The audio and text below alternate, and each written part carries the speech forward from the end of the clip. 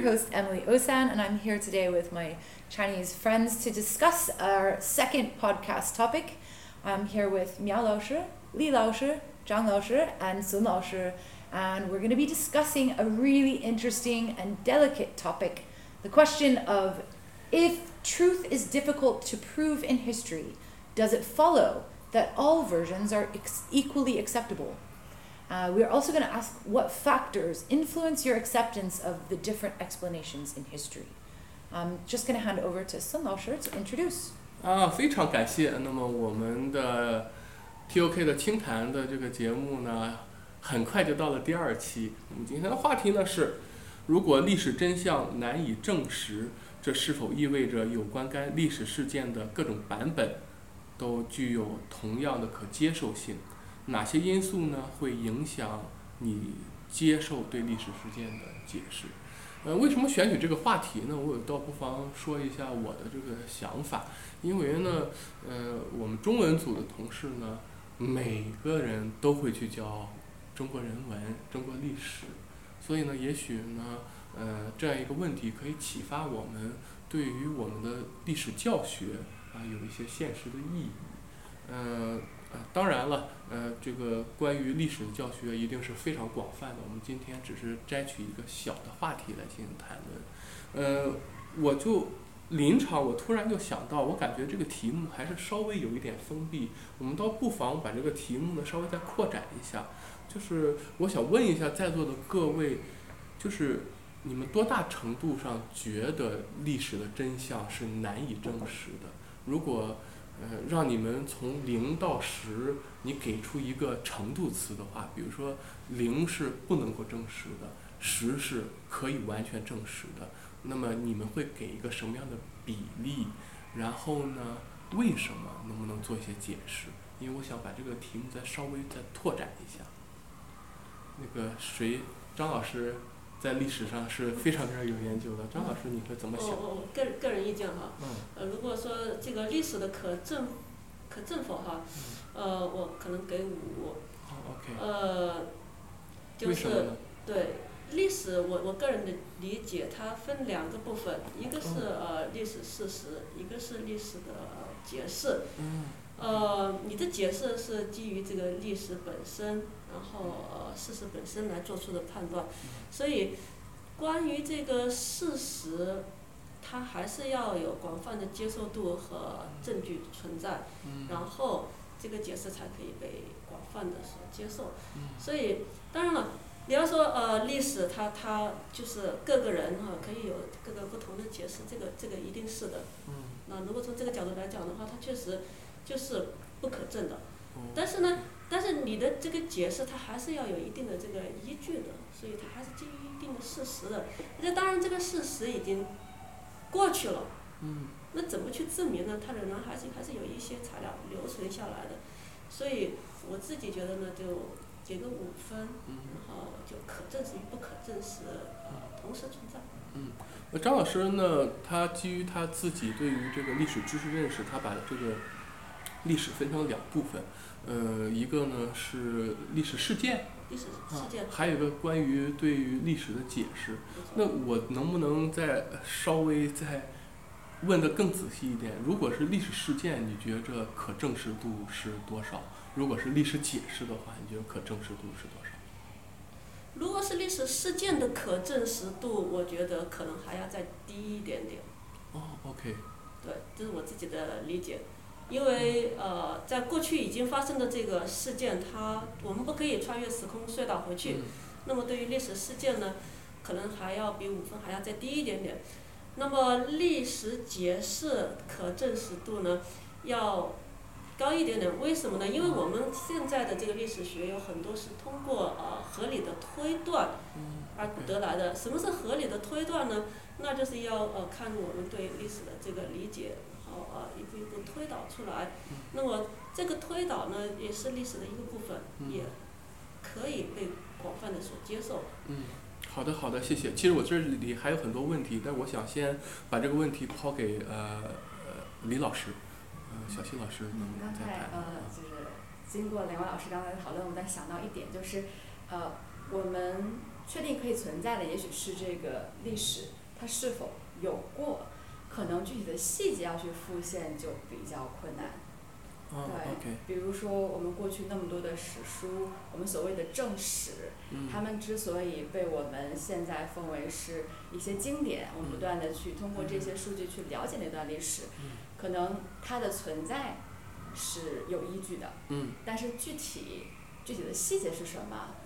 如果我们像讲故事一样把那细节都讲出来，可能就是说书可能就会变成就像是野史的那种会去夸张，但是它是否存在过这一点，我觉得可以通过一些的考古、一些的其他的不同的文献的资料去证实它的存在。所以就是存在本身和具体的细节可能也是要去区分开的。所以说如果让你打个分数，你会打到几分？我可能会6分。6分多一点。比因为张老师那边多一点。多一点，可能这多的1分就存在于可能所谓的这个它是否发生过？对，是否发生过。就是一种最基本的判断，类似于玄武门之变到底是怎么发生的，在什么时间发生的。但是挺有意思的，就是小叶老师在这里给我们呈现了一种好像比如说历史的细节，的确历史的细节应该也是历史的一部分，对不对？它不能够简单，我们其实我们学历史的时候，好像很多都是哪一年哪一月哪日发生了什么样的事情，然后最多呢找这个一些性质上的东西，但是好像的确很多的细节被像《史记》里面其实是记录了一些细节的，对不对？它有很多的细节。它的这个《史记》这本书要说的话，它可以算文学作品。它有非常多的这个当时的细节描写，是吗？所以它这个细节可正是吗？他当时根本不在现场，他如何知道当时的人物的心理？好像蔺相如什么怒目而自，拿着那个和氏璧。对，他是如何知道那个当时的氛围，然后包括人物的表情的，还有一些细微的动作的。这个是就像我刚才说的，它是一个合理推断，因为他作为这个这个西汉的这个史官。他有一个广泛的资源，他当时离他所记录的那些非常 detail 的那些材料也不太远，他可以广泛去采访，去搜索这个资讯，然后通过他的这个推断，然后写成了那个《史记》。但是《史记》是被广泛接受的正史之一，然后很多研究先秦的这个文本呢，论文都会以基于《史记》对为基础，然后展开了这个推论，所以这个就是我们就怎么看待、怎么用它这个材料的问题了。所以我们可不可以这样说，如果《史记》很多都是假的话，那么很多现在的推论也就变成了假的，就好像1+1出了问题，是这样。刚才就是张老师在讲的过程中，我就在想到这个话题。很多研究先秦史的基于《史记》，如果《史记》里边那些细节描写、那些内容有一定的文学性成分的话，那么岂不是就会让我们对整个的这个分数就会再往下降？如果配合打分上，就可能5偏4。但是但是如果说到我的打分，我可能会更加乐观一点。对，给几分呢？我开始想给6分，但是小西老师说6分之后，我想再加一点，6.5分。为什么？我特别想知道为什么这分数又高了？我觉得随着就是历史随着时间的久远，随着我们越来越往现代走，越来越往未来走的过程当中，有可能得到的物证、得到的历史遗迹、得到的考古的这种文物可能会有更多。当然它可能会丧失很多，但是可能会得到更多的信息。在这些信息不断的在完善整个理论的圈子，它像一个环一样，它一个在不断的完善中。就好像刚才说过的论据，说过推测，对吧？这样说很多其实是靠推测来得出来的一些结果。那么这个推测的环就会更圆满。那么推测环更圆满的时候，我们的历史真相可能会越近，也可能会越近，这是一个可以乐观一点思考的。当然，这是从古代到今天，我们回到古代，那么再往未来发展，他们来看我们的时候，这个历史的真相可能看的这种可视化的东西会更多。虽然会茫茫大海，但是东西都存在。那么如果有一定的很好的方法，回到我们题目本身上方法上，如果方法能找到，或许能够得到更多的真相。所以我觉得它的这个发展可能是分数是慢慢增加的。或许有一天会停止不前，但是它的发展的正向增加的趋势可能会长一些。乐观一点。谢谢苗老师这个分享。那似乎这样的话呢，我们本身今天这个命题可能还需要做一些修订，因为这个命题本身呢，其实界定了一个前提的假设，就是历史真相难以证实。但是从3位老师的这个讨论来看，似乎这个我们还是能够找到一些证实这个历史的一些方法，对吗？那么如果从这个角度而言，是不是意味着我们就从现在这个问题出发，有一些关于这个历史版本的解释更容易被接受？回到刚才那个话题，回到孙老师刚才那个话题，就是以《史记》为例，如果它里面司马迁基于很多自己的想象，然后写成了这本书，而后人又基于这本书来研究先秦的历史，那是不是就是基于一种不可靠的信息来研究先秦历史呢？这个我觉得这个推断呢不是完全合理的。为什么？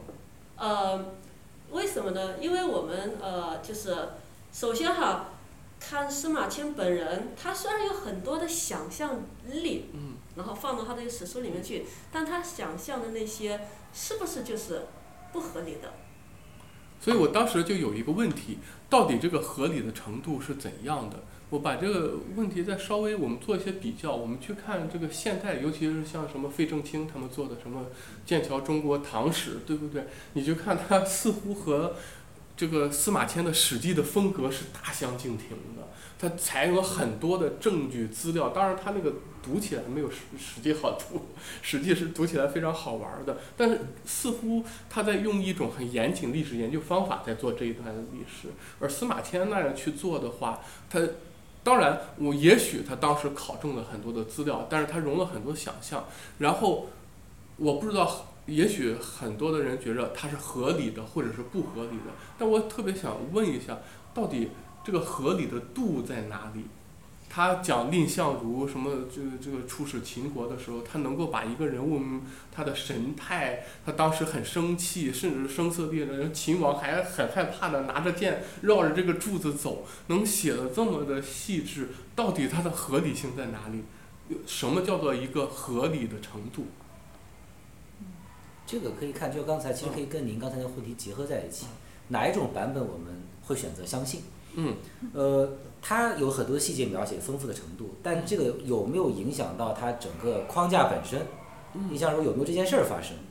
这件事儿本身，就像刚才张兄说的，我们可能不一定会推翻整个先秦史的研究，因为它的那些细节描写啊，怒目而瞪啊，包括什么那个卷轴缓缓拉开，荆轲刺秦王的一些细节活动。会不会影响到刺秦王这件事情本身？会不会影响到李斯列传它本身？如果没有影响到，它只是一个锦上添花也好，什么样，我们的研究还是可以继续的。所以说，我们的理解如果能够认为这个知识本身的框架没有被影响到，那么它的其中一些细节或许不会对我们对探究真相有过大的干扰。这可能是一种比较乐观的想法，是吧？一般而言，我们也是这样子看的首先就看它的这个整体结构，是否真有其事，有其人，是不是在那个时间点。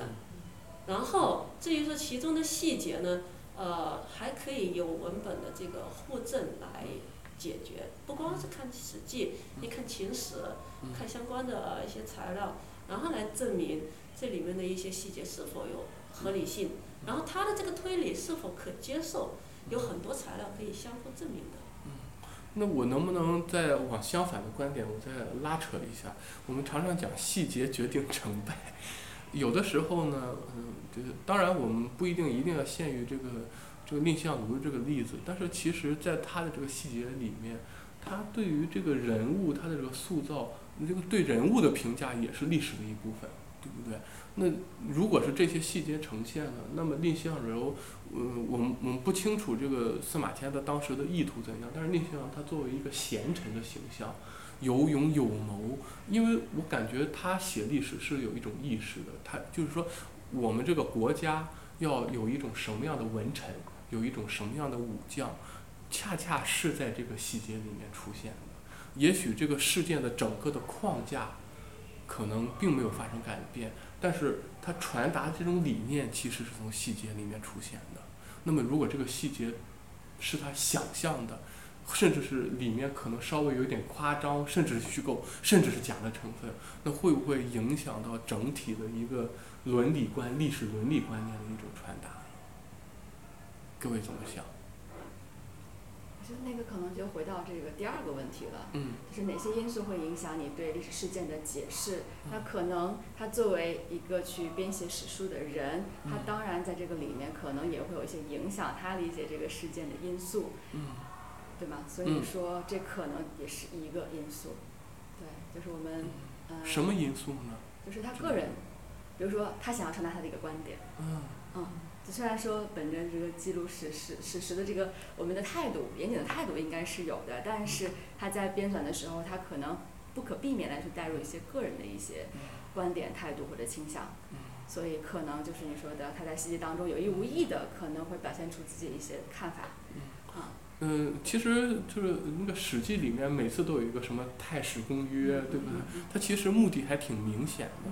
那么话说回来，如果一个历史学家他有这样一种目的，那么放到后面的这个来看，就是这样一种因素，它有一种写作历史的目的，然后呢，它会影响到你对于这个作者他解释的这个事件，他描述的这个事件，但他有一种目的，你愿不愿意接受呢？多大程度会影响你接受？这个愿不愿意，其实决定于我们自己接受知识这个习惯也好，喜好也好。比如说，说太史公约，那我对英雄情节本身就是很感兴趣的。那么我看到太史公约里边的一些关于这方面的讨论，我就觉得我愿意信服。除了史记以外，你再看《三国演义》，对吧？再看《水浒传》，有一些戏剧化的历史的戏剧化，在这个背景当中，其实我们大多数人会选择去听那个戏剧化的版本，而不会去选择《三国志》这个历史研究的版本。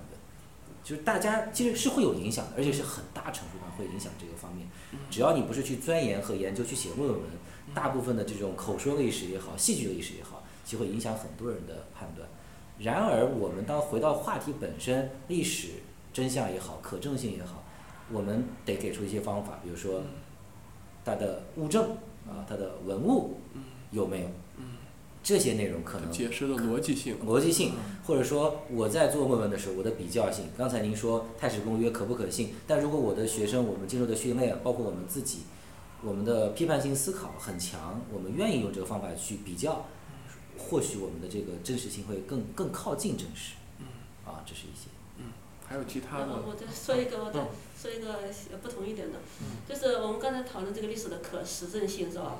这个历史的可实证性确实是很难实证的，对吧？那除非你亲眼去看到了。亲眼去看到也不一定就是真的，因为你只看到一个角度。对。你要方方面面所有的角度看到是不可能的，不可穷尽的。这是第一。第二呢，就是说对于历史的解释本身是不是历史？就对历史的解释是不是历史？比如像司马迁，他塑造了非常多的这个经典形象，比如荆轲，比如蔺相如，那么这些经典的历史形象，在2000多年的流传之中，广泛的出现在各种的这个教育领域也好，学术领域也好，艺术领域，甚至是日常生活之中被广泛的国人所接受。那么它是不是也就是历史本身？就是说，这个解释本身就是历史。被忽视掉它真正的本身的这个真相，对，和大家就在意这个现在这个版本的这种真相。也就是某种程度上，历史存在于解释之中。这就是为什么克洛奇说所有历史是当代史。这似乎隐含了一个，就是你历史研究的目的是什么？是想传播一种理念，还是想还原历史本身？二元论。是不是？就那这样的话，那历史的真相还重要吗？还是我们通过解释历史，我们只是假设我们通过解释历史呢，想达到某一种目的就可以了。比如说，我想宣扬一个这个什么忠的价值观，孝的价值观，然后呢，我通过某一个事件把它解释出来，然后达到这种价值观，然后人们接受了，那么历史研究也就完成了。是这样吗？这个特别有意思。这个呢，正好就是历史的二元论，就是解释和这个实证两者之间的关系。实证是真的很难实证到的，而解释呢，如果被广泛接受，它到底是不是历史？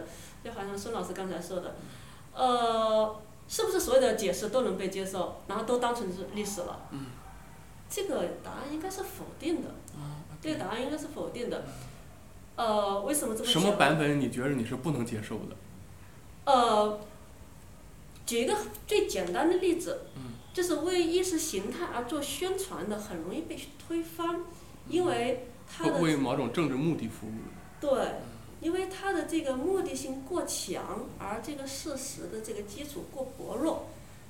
而司马迁的这个版本，为什么2000多年来大家对它大体是信服的？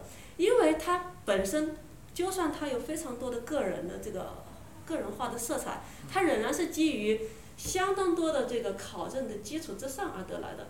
我们很难说这个《史记》里面所用的这些材料，我们把它去推翻掉，没有这件事情。司马迁是胡说八道，根本没有这个人，司马迁是造出来的这么一个人，我很难这么说。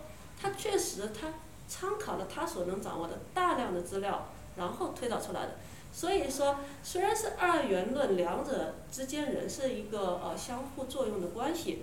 如果你想你的这个解释被广泛的接受，那么你还是要基于一定的这个或者说相当的这个实证的基础，而实证的基础又难以达到100%，那么你要趋近于可靠，然后你的解释和推理要趋近于合理且能被接受，才会广泛的去传播。否则的话呢，如果是任何，所以这2元最后又变成了1元。